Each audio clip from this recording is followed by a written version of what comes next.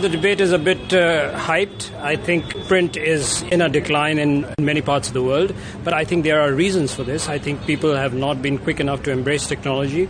I think print hasn't been able to take on some of the challenges in some parts of the world, but there are models which are success stories. Look at New York Times, look at Washington Post. In India, I think you need to look at what Hindustan Times is doing.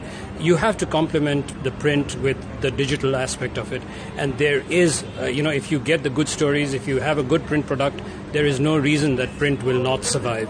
So you're saying complement print with the digital and the new technology frontier, but doesn't that also make it easy for a consumer to go, well, I'll just get it online, I don't need to buy the publication?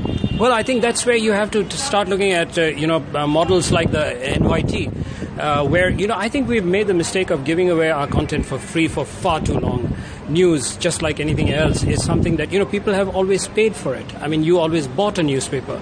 I don't think it's a good thing for journalists to devalue their own product by giving it away for free. So we have to, I think, look at models like NYT or Washington Post, where readers get to read a few selected or a certain number of stories for free, and then the paywall kicks in. I think, by and large, that's what's going to happen across the world. I think anyone who really values his journalism is not going to give it away for free.